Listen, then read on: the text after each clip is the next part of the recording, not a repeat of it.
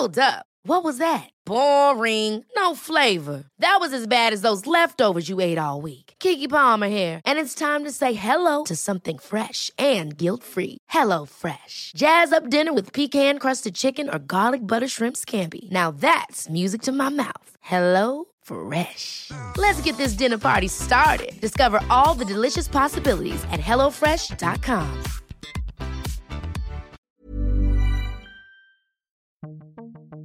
Hello and welcome to The Economist Asks. I'm your host, Anne McElvoy, and we're very pleased to bring you this podcast from the final big event of our 175th anniversary season, the Open Future Festival in New York City.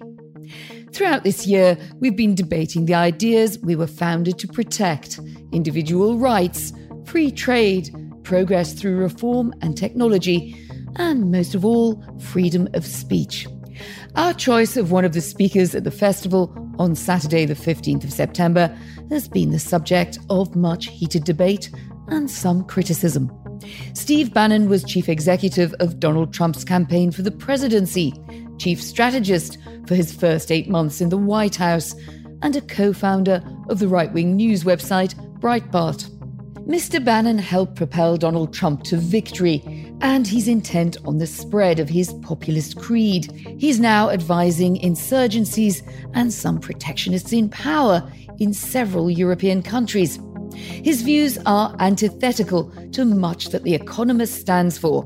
But James Wilson, when he launched our newspaper in 1843, said this: its mission was to take part in a severe contest between intelligence, which presses forward, and an unworthy, timid ignorance obstructing our progress. So we opted to continue that tradition in our debate. Our editor, Zanny Minton Beddoes, talked to Mr. Bannon on stage in New York, and I sat down with him afterwards to tease out some more of the arguments. We started by exploring what impact the Trump administration's economic protectionism would have. I wanted to understand whether you saw tariffs as a negotiating tactic or as a permanent arrangement that would help the United States. What you said in previous interviews suggested the latter. Now it seems that you are saying that tariffs are simply a negotiating tactic. If we need tariffs ongoing to protect certain industries, I have no problem with tariffs as long as it's in the protection of the American workers and not the capitalist. Well, so much for the big picture. But I wanted to know how his system of economic nationalism would affect ordinary Americans. And did he and Donald Trump still see eye to eye on trade? Our system of economic nationalism is about maximizing the value of citizenship. And sometimes that may have trade deals, that may have tariffs, and may have protection, right? And you may, guess what? You may end up actually paying 5% more or 10% more for the junk you buy in Walmart. Okay, you may end up paying more. Hang on. Cost the Walmart shopper more. Yeah, this is your perspective. This is the ultimate fetish. Yes, the consumer sometimes may actually end up paying more, but the trade-off will be high value added manufacturing jobs that you can build a family around. Okay, the number one reason for the demographic problem in the United States, the Trump administration is going to be very pleased to go out there with a message saying consumers are going to pay more. Well, no, look, it's the way we have the policies today. They're not. That's what the consumer prices are not rising. Okay, they're not, because I think the way President Trump's engaged in his economic war is quite different a little different than the way I would do it. You know, my point would be, I would not mind, and this is Steve Bannon, not Donald Trump.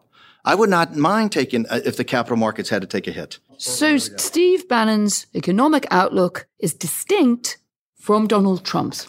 I didn't say that. So you said there was a difference. I said there's a difference, not distinct. But there's a paradox here. The administration's claim to pursue zero tariffs while slapping higher ones on many trade partners. Only hours after our event, the White House announced another punitive round of tariffs on Chinese goods. And how would this economic me-firstism affect broader relations with the rest of the world? What Donald Trump is saying is that either through tariffs put on Chinese goods, the centerpiece of this is China, right, will start to bring back manufacturing jobs to the United States. Donald Trump has said as a matter of policy, at the G7, and he said it to China, he will go to zero tariffs. Will this make the economists happy? I just want to, so the economist is happy that they're happy. Zero tariffs is what President Trump has said if all non-trade barriers go away. It's the credibility and the route to that we disagree. What do you mean the credibility? What do you mean the credibility? But actually the question what do you mean the credibility? Well, the credibility of that offer.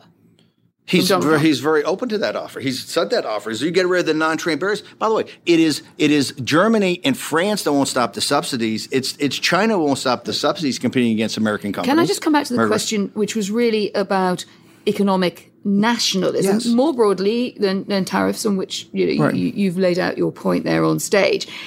This idea of the rules-based order is also about people working together, countries working together. It assumes a kind of collective mindset. Competing populisms doesn't. What makes you confident that competing populisms would not be damaging? You assume that they're working together today, and they're not. Your elites? No. Together in NATO. Britain works together in NATO. No. I'm talking about the United States. We're the guarantor of the system. Our country was never formed. We came out of an empire. Britain has not been a reliable ally of the United States in recent interventions since the Second World War. Great Britain is our mother country and has been a terrific ally, although we've had to intervene to bail Britain out in World War I and in World War II. I think the phrase bail out is wrong. I think we fought together the two countries against the fascists, but it was a fight that started in Europe, and we got pulled into it. And by the way, we had to get pulled into it eventually. But the biggest moral challenge for Steve Bannon is his support for far-right movements, also across the Atlantic. Matteo Salvini, the Deputy Prime Minister of Italy and the first big political figure to join your new movement in Italy, he has said he wants to carry out a census of the Roma, which is a long persecuted minority group in Europe. And he then went on to say, unfortunately, we have to keep the Italian ones. Viktor Orban, the president of Hungary, has said, we do not want to be a multicolored country. He has called refugees, quote, Muslim invaders. One of the things that I think is very interesting is your embrace. You look around the world and you find politicians you think maybe could share your view or be part of your movement, as you call it. Do you have any scruples about where your selection of potential friends and allies stops? And is anyone, to put it bluntly, too right-wing for you? Oh, yeah. Well, as we said in the movement, when we made the announcement last week when Salvini and Giorgia Meloni came in and joined this kind of loose confederation of this club, that people like Golden Dawn and Joe Big, people are ethno-nationalists. I vehemently disagree with ethno-nationalism. These are the people who are your supporters in Europe. They are very clearly basing immigration on racist. Yes, they are. They said that's what I said they did. Orban, absolutely do not condemn Viktor Orban and what Viktor Orban and his party stands for, what they ran on, and what they're doing in Hungary. I do not condemn what Salvini stood for, ran on, and what he's doing in his country. One of the things I think is really interesting about populist movements, particularly those identified as being on the right, is kind of where in their own terms, should they stop? And covering Germany is my background. If you remember Franz Josef Strauss, a great politician of the conservative right in Germany, in Bavaria in the 70s, 80s, had a saying which was, there is nothing to the right of me. And what he meant by that is, you have to know where to stop. He branded himself as the politician with, this is as far right as you can go without risking something akin to fascism. Do you not worry that in your enthusiasm to build this movement, that you've gone too far towards embracing those who are too close to fascism? Absolutely not. It's Merkel. It's Merkel and the elites in Germany. No, I think these. Well, the Alternative for Deutschland. Yeah, but I think these. What about that? Is that not a movement that concerns you because it absolutely does what you say it does? It channels the frustrations that you've described, but it is an unpleasant and sometimes threatening mood.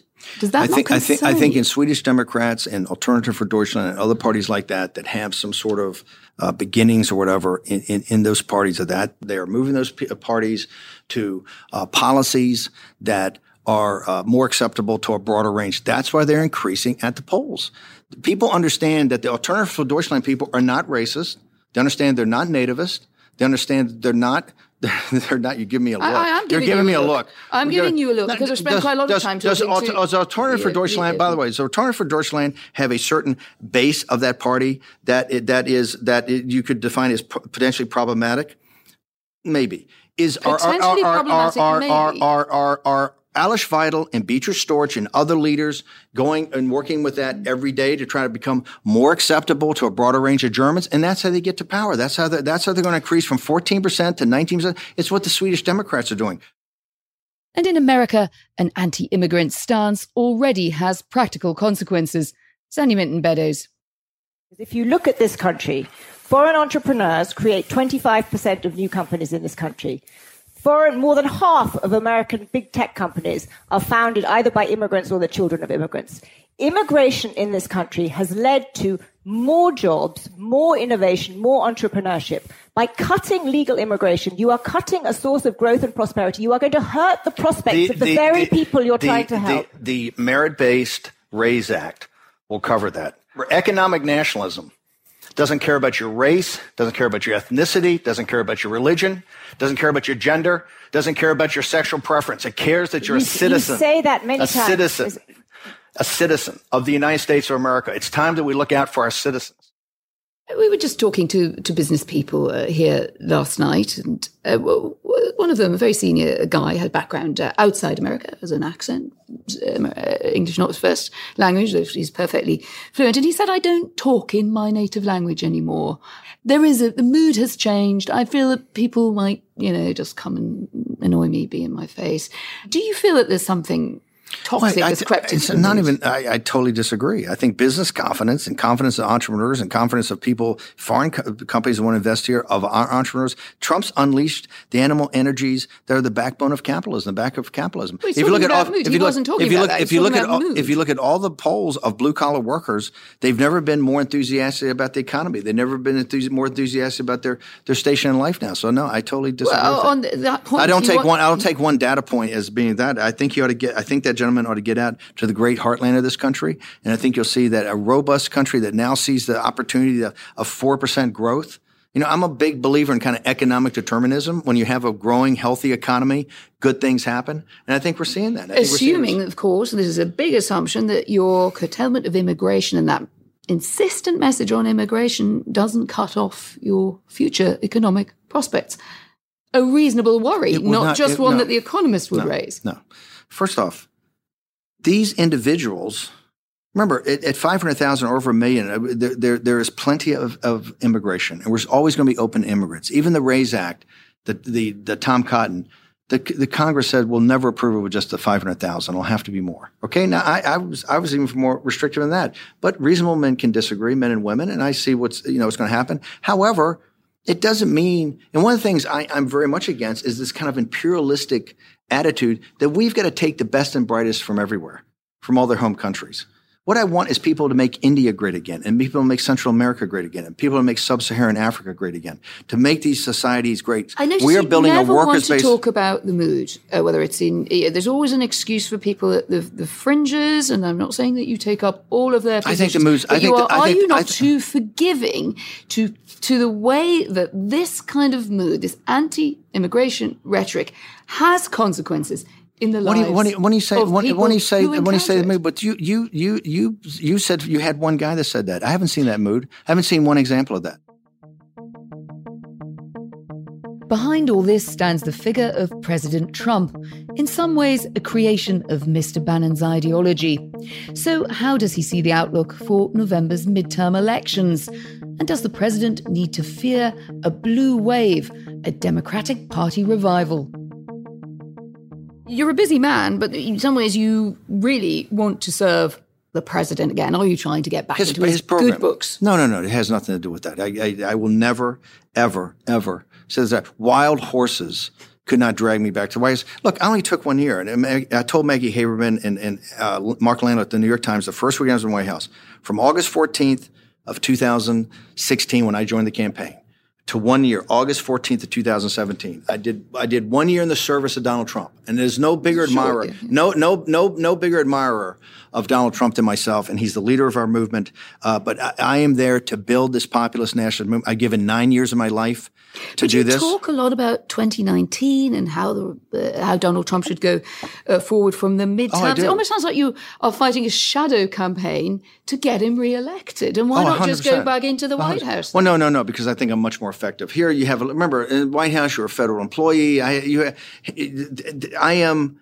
10 times more effective out here today than I was in the White House. The reason I left the White House I was just a staffer. Here I can help to develop these ideas more. I can actually run a war room. I 100%. I've told people that if this midterm is Trump's first reelect, if the Democrats win, and I'm a big believer, the people up there protested, I'm a huge believer in these people protesting. I think it's great. I think it shows their energy. I have said the Time's Up movement. Protesters today outside the building. I think it's great. When he came by on the way in, I said, listen, I was there for the Tea Party. I see how protests go. I think people put their energy in that. Look, I don't agree with their thinking. I'd like to be able to explain to it, but I love their energy. And that's what's going to win in November. How are you reading the midterms at the moment? If we had it today, we'd lose 35 seats, minimum. It's now, on the evening of November 6th, as I currently see it, 11 o'clock at night, there are going to be a half a dozen to a dozen congressional districts, like this one in Ohio, we just had the special election, that I think are going to come down to a couple of hundred votes.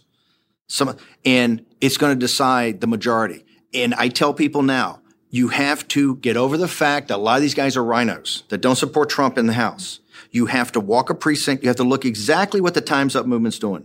You have to look at exactly what the resistance is doing. I happen to believe we could thwart this blue wave, which is coming with focus and intensity and urgency of getting out and just doing what the Tea Party did in 2010 and what the progressive left is doing right now. Sounds like you think you might see off the blue wave, but there is one. You take the blue wave seriously. I take the blue wave seriously. I'm the first one. 8 months ago, I was saying, guys, these people are like the Tea Party in 2010. The Tea Party, for your audience, won 62 seats in the House of Representatives with no money, okay? With no money. I see the same level of intensity on the left. There's also been people around the president that have told the president, oh, it's not so bad. If you lose to the Democrats, you can run against them in 2020. I said, and these people are detached from reality. Who are they? Who are these people? Well, I don't want to specifically name names. But let's say don't be coy. Senior advisors and even some people associated with the campaign. And I said that the Time's Up movement and the resistance have not been in Iowa 1, a district out there around Dubuque. They have not been there in July in 90-degree heat and humidity on Saturday afternoons, ringing doorbells, giving literature to work with President Trump on prison reform in 2019. They are there to impeach him. Mueller is going to deliver his report after the elections. And if the Republicans hold the House, and that's what I've told people, if we hold the House of Representatives, it'll be a doorstop. And what did he make of Paul Manafort's plea bargain and also a broader mood of turmoil in the Trump White House? I don't. Okay, so you have two things. I think Mueller's investigation is broken into two things. It's collusion, and then there's obstruction of justice. Okay? On the collusion part, I can say, no, we couldn't collude. As the CEO of the campaign, we couldn't collude between the ground game of Donald Trump in Pennsylvania and the RNC. So I think the collusion part is, and I think you've seen that, it hasn't been a lot about that. I didn't know Paul Manafort. I don't know what deal, but I have a lot of respect for Mueller in the investigation. I do. I think Mueller's a great patriot. I haven't liked everything they've done in the investigation. Your opinion differs from Donald Trump's on that. Absolutely. And I've told the president this. I disagree, and the president has a strong belief on this. And it's a core conviction for him. And I would like— Is that because the president doesn't really understand or indeed respect the process of justice as it's carried out? I think he does, but he takes the fact that, he doesn't, here's his thing. And I said this to Charlie Rose when I left the White House. I left to stop the nullification project. The nullification project was to take a legitimately elected president and nullify his election. And that was the Democratic Party, the opposition party media, but most importantly, the Republican establishment, right? Which I think is in back of this anonymous thing I'm sure we'll get to in a second.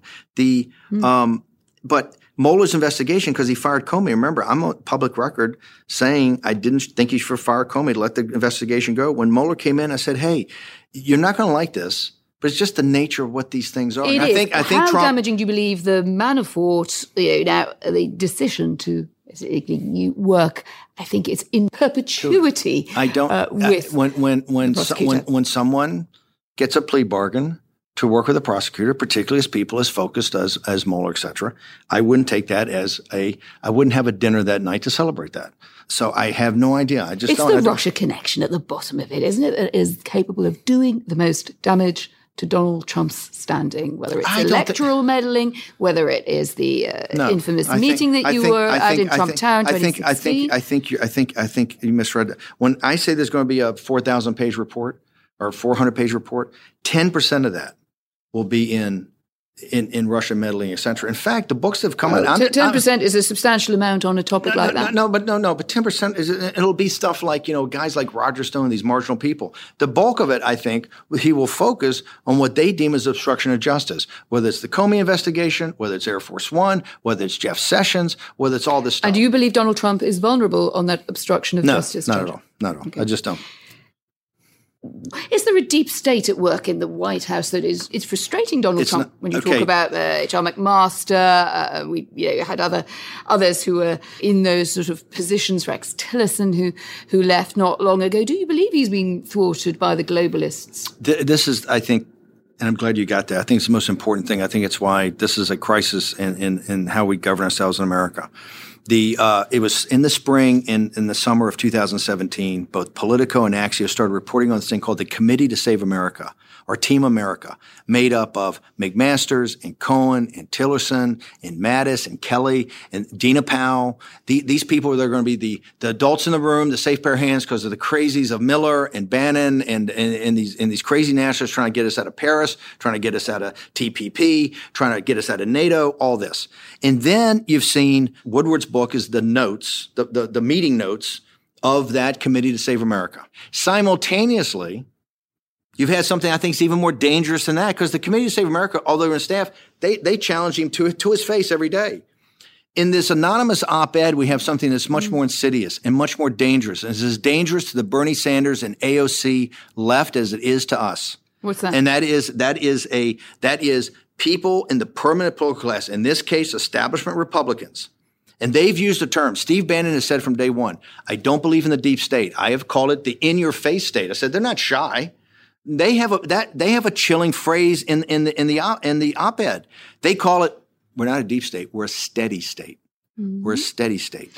This is the same argument. They consider that there is great peril. That's why the same argument that Crassus made in the Spartacus revolt, Cassius made against Caesar. They always go back and say the state needs order, the state needs stability, that's an outsider, that outsider is wants to have radical change. They saw Hillary Clinton as the representative of the status quo, the representative of the party at Davos upstairs. That's why I'm saying this is a coup. This is an administrative coup that is going on right now. It's exactly what happened in the Civil War. Who is the most dangerous person in it, to your mind? I don't want to name names, but I think the president has to do, not a witch hunt, but I think the president has to get in duly constituted authorities, like in the Justice Department, the FBI, and I believe that a systematic, fair, and thorough process has to be gone through to find, it's not one individual. I believe that was written by at least 2 or 3 people. And one author. Written collectively? I think it was a senior drafter. I think it has to be written. Who do you think it is? I don't want to say, but I have very, very strong ideas and convictions, and I've spent a lot of time and effort. If it's so insidious, surely you should call it out, put a name out there or a number of names. It is for the president of the United States. It's for these people say, I didn't do it. It is for the president of the United States to do that. Have you told him to do that? It's for the president of the United States to do that. Have you told him to do that? Advised him? Let's say that the message that I bring on this topic has been presented to him, and we'll have to see how. Why aren't you was. Speaking to him directly? Well, first off, there's an investigation going on, right? That's the reason. That's the principal reason. Yeah. I thought it was because you'd fallen out. President Trump has no bigger admirer, and no one that's done as much work to make sure that we promulgate his program and to stand in his defense of this November. Because if we lose this November, I think it is really the end of the Trump program as we originally envisioned it.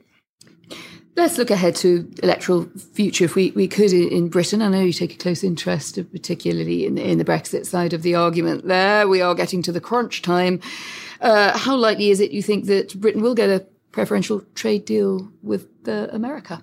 Oh, with America, 100%. I mean, we told them at day one that we would be there with a fair deal that made sense, et cetera. I don't think that's the issue. I think the issue is that Soros and others, that Brexit's a long way from – look, the same resistance Trump has seen every day. You see the resistance of the global elite about the working men and women of the United Kingdom, right?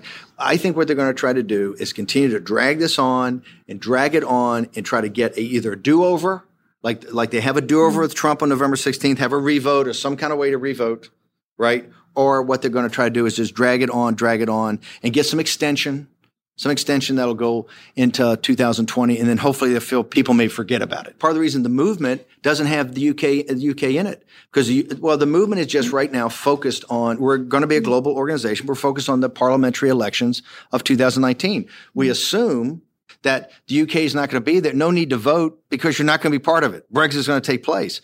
I think that every day that goes on, that may not be a good assumption. Have you been advising Boris Johnson on his potential run at the leadership? No. I have talked to Boris Johnson and exchanged text messages, but Boris Johnson is his own man. But I have said from day one, from the first time I met him after we won, I'm very impressed with Boris Johnson, and I think he's got a lot of potential. Boris Johnson has upped the ante a bit on his rhetoric recently. He's attacked the burqa in very unflattering terms. He described May's Brexit plan, as a suicide vest. Would you approve of that rhetoric? Suicide vest wrapped around the British Constitution, I think was the phrase. I thought that what he said about Brexit was actually quite smart. Yes, I thought it was that type of phrase that kind of cuts through it all. It was a good phrase. I thought the way he messaged that, and particularly what he was trying to get across, I thought if he had come to me beforehand and said, "This is what I want to say," I said, I think that would be quite powerful. And do you think that is a good plan for power? I mean, you look at a lot of populist movements around the world. He's got. I'm not into the details of British politics, but I think the first thing he has to do is convince the Conservative Party, and particularly some leaders in the Conservative Party, that it'd be worth backing his play. I was, pretty vocal about the fact that I thought there was an opportunity, a Churchillian moment, to earlier on when he resigned, maybe his common speech, to be a little more rally the troops and let's get on with it. You think you missed the moment? I think it was my advice to him would have been to seize moments like that. It's like I said, one thing I learned in the Trump campaign, and this is about the Billy Bush, that there come certain inflection points that you'll only understand later on, but you make those decisions with very imperfect information and in the heat of the moment. And one way leads to victory. Boris missed the moment. No, I didn't say that. I didn't say for me, from my perspective, that was a moment. Theresa May, I think you said she could be beaten into submission by the European Union. Is that the way that you think it's looking at the moment? I think the way they said it is that I think President Trump gave her, advice about how to handle Brexit and how to go in tough and overshoot the target and to be tough and hard. I think I'm no fan of Theresa May, and particularly with the Brexit situation. I think other leadership, which by the way, the Conservative Party had opportunities with Michael Gove and Boris Johnson and others at the moment of leave. Right at that moment, they had the opportunity to reconstitute themselves with that type of leadership. You're an admirer of Michael Gove? Yes, very much. And I think they had the opportunity then. It didn't get taken for whatever reason because of internal politics. And I think this thing will evolve over time. I do say that I think they're using this whole thing with the hard Brexit and the cataclysm that's to come, the apocalypse that's going to come. It's been over 2 years, hasn't it? It's been close over 2 years, and all they're doing is playing for time. And I believe that they're going to come up with something in this fall to extend either to try to have a do-over or to extend it so we don't have to have a hard Brexit. A do-over, as it will henceforth be known. Me Too, #MeToo. You've mentioned Time's Up, related campaigns, some differences, as something that inspires you. If these things makes me fear. The inspiration is that they're very powerful.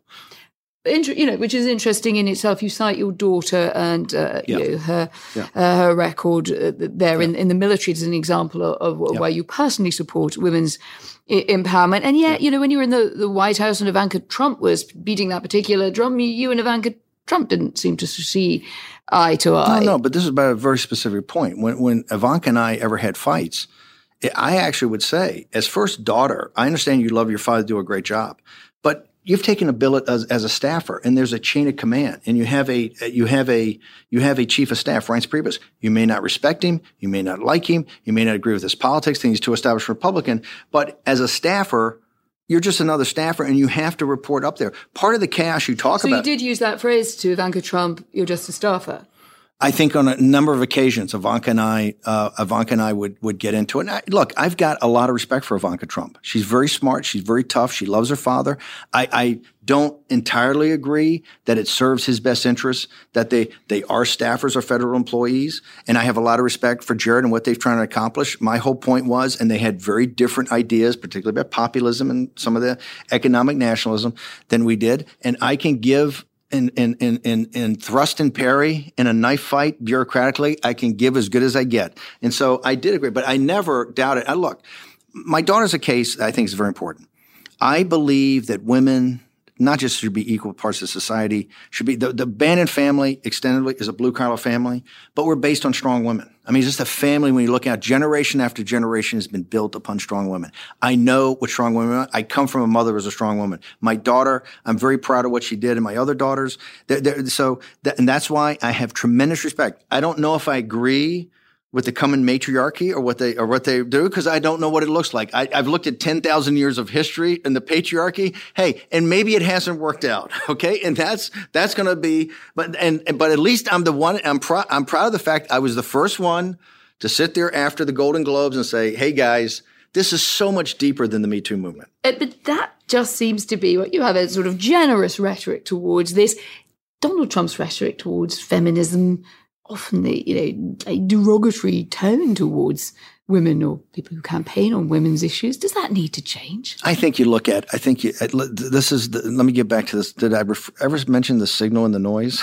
No. I think we might have just had it once or twice. This is a perfect example. Look at his relationship with Nikki Haley. Look at his relationship with his daughter. I mean, Nikki Haley, I would argue, of all the cabinet members, right, is the most independent. She is not shy about telling the President of the United States in the appropriate forum where she agrees and where she disagrees. And he respects that. So I think I think that some of the tweets or some of the things like that, I would consider that noise. But when you look at how Trump empowers people and particularly empowers women, and I think you look at his daughter, that his daughter wouldn't be there if she was not a big believer in his program. Nikki Haley thought to be a prospective presidential candidate. I think Nikki Haley is got a tremendous future and I hope that eventually that Nikki Haley becomes a fire-breathing populist.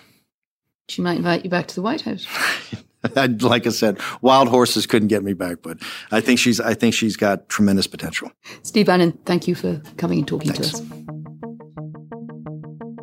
Freedom of speech is the foundation of democracy, and we want to hear from you on what you've heard and our challenges to Steve Bannon. We'll include a selection in an upcoming show, so do send us your responses to radio@economist.com, or you can tweet us at Economist Radio using the hashtag OpenFuture. I'm Anne McElvoy, and in New York, this is The Economist.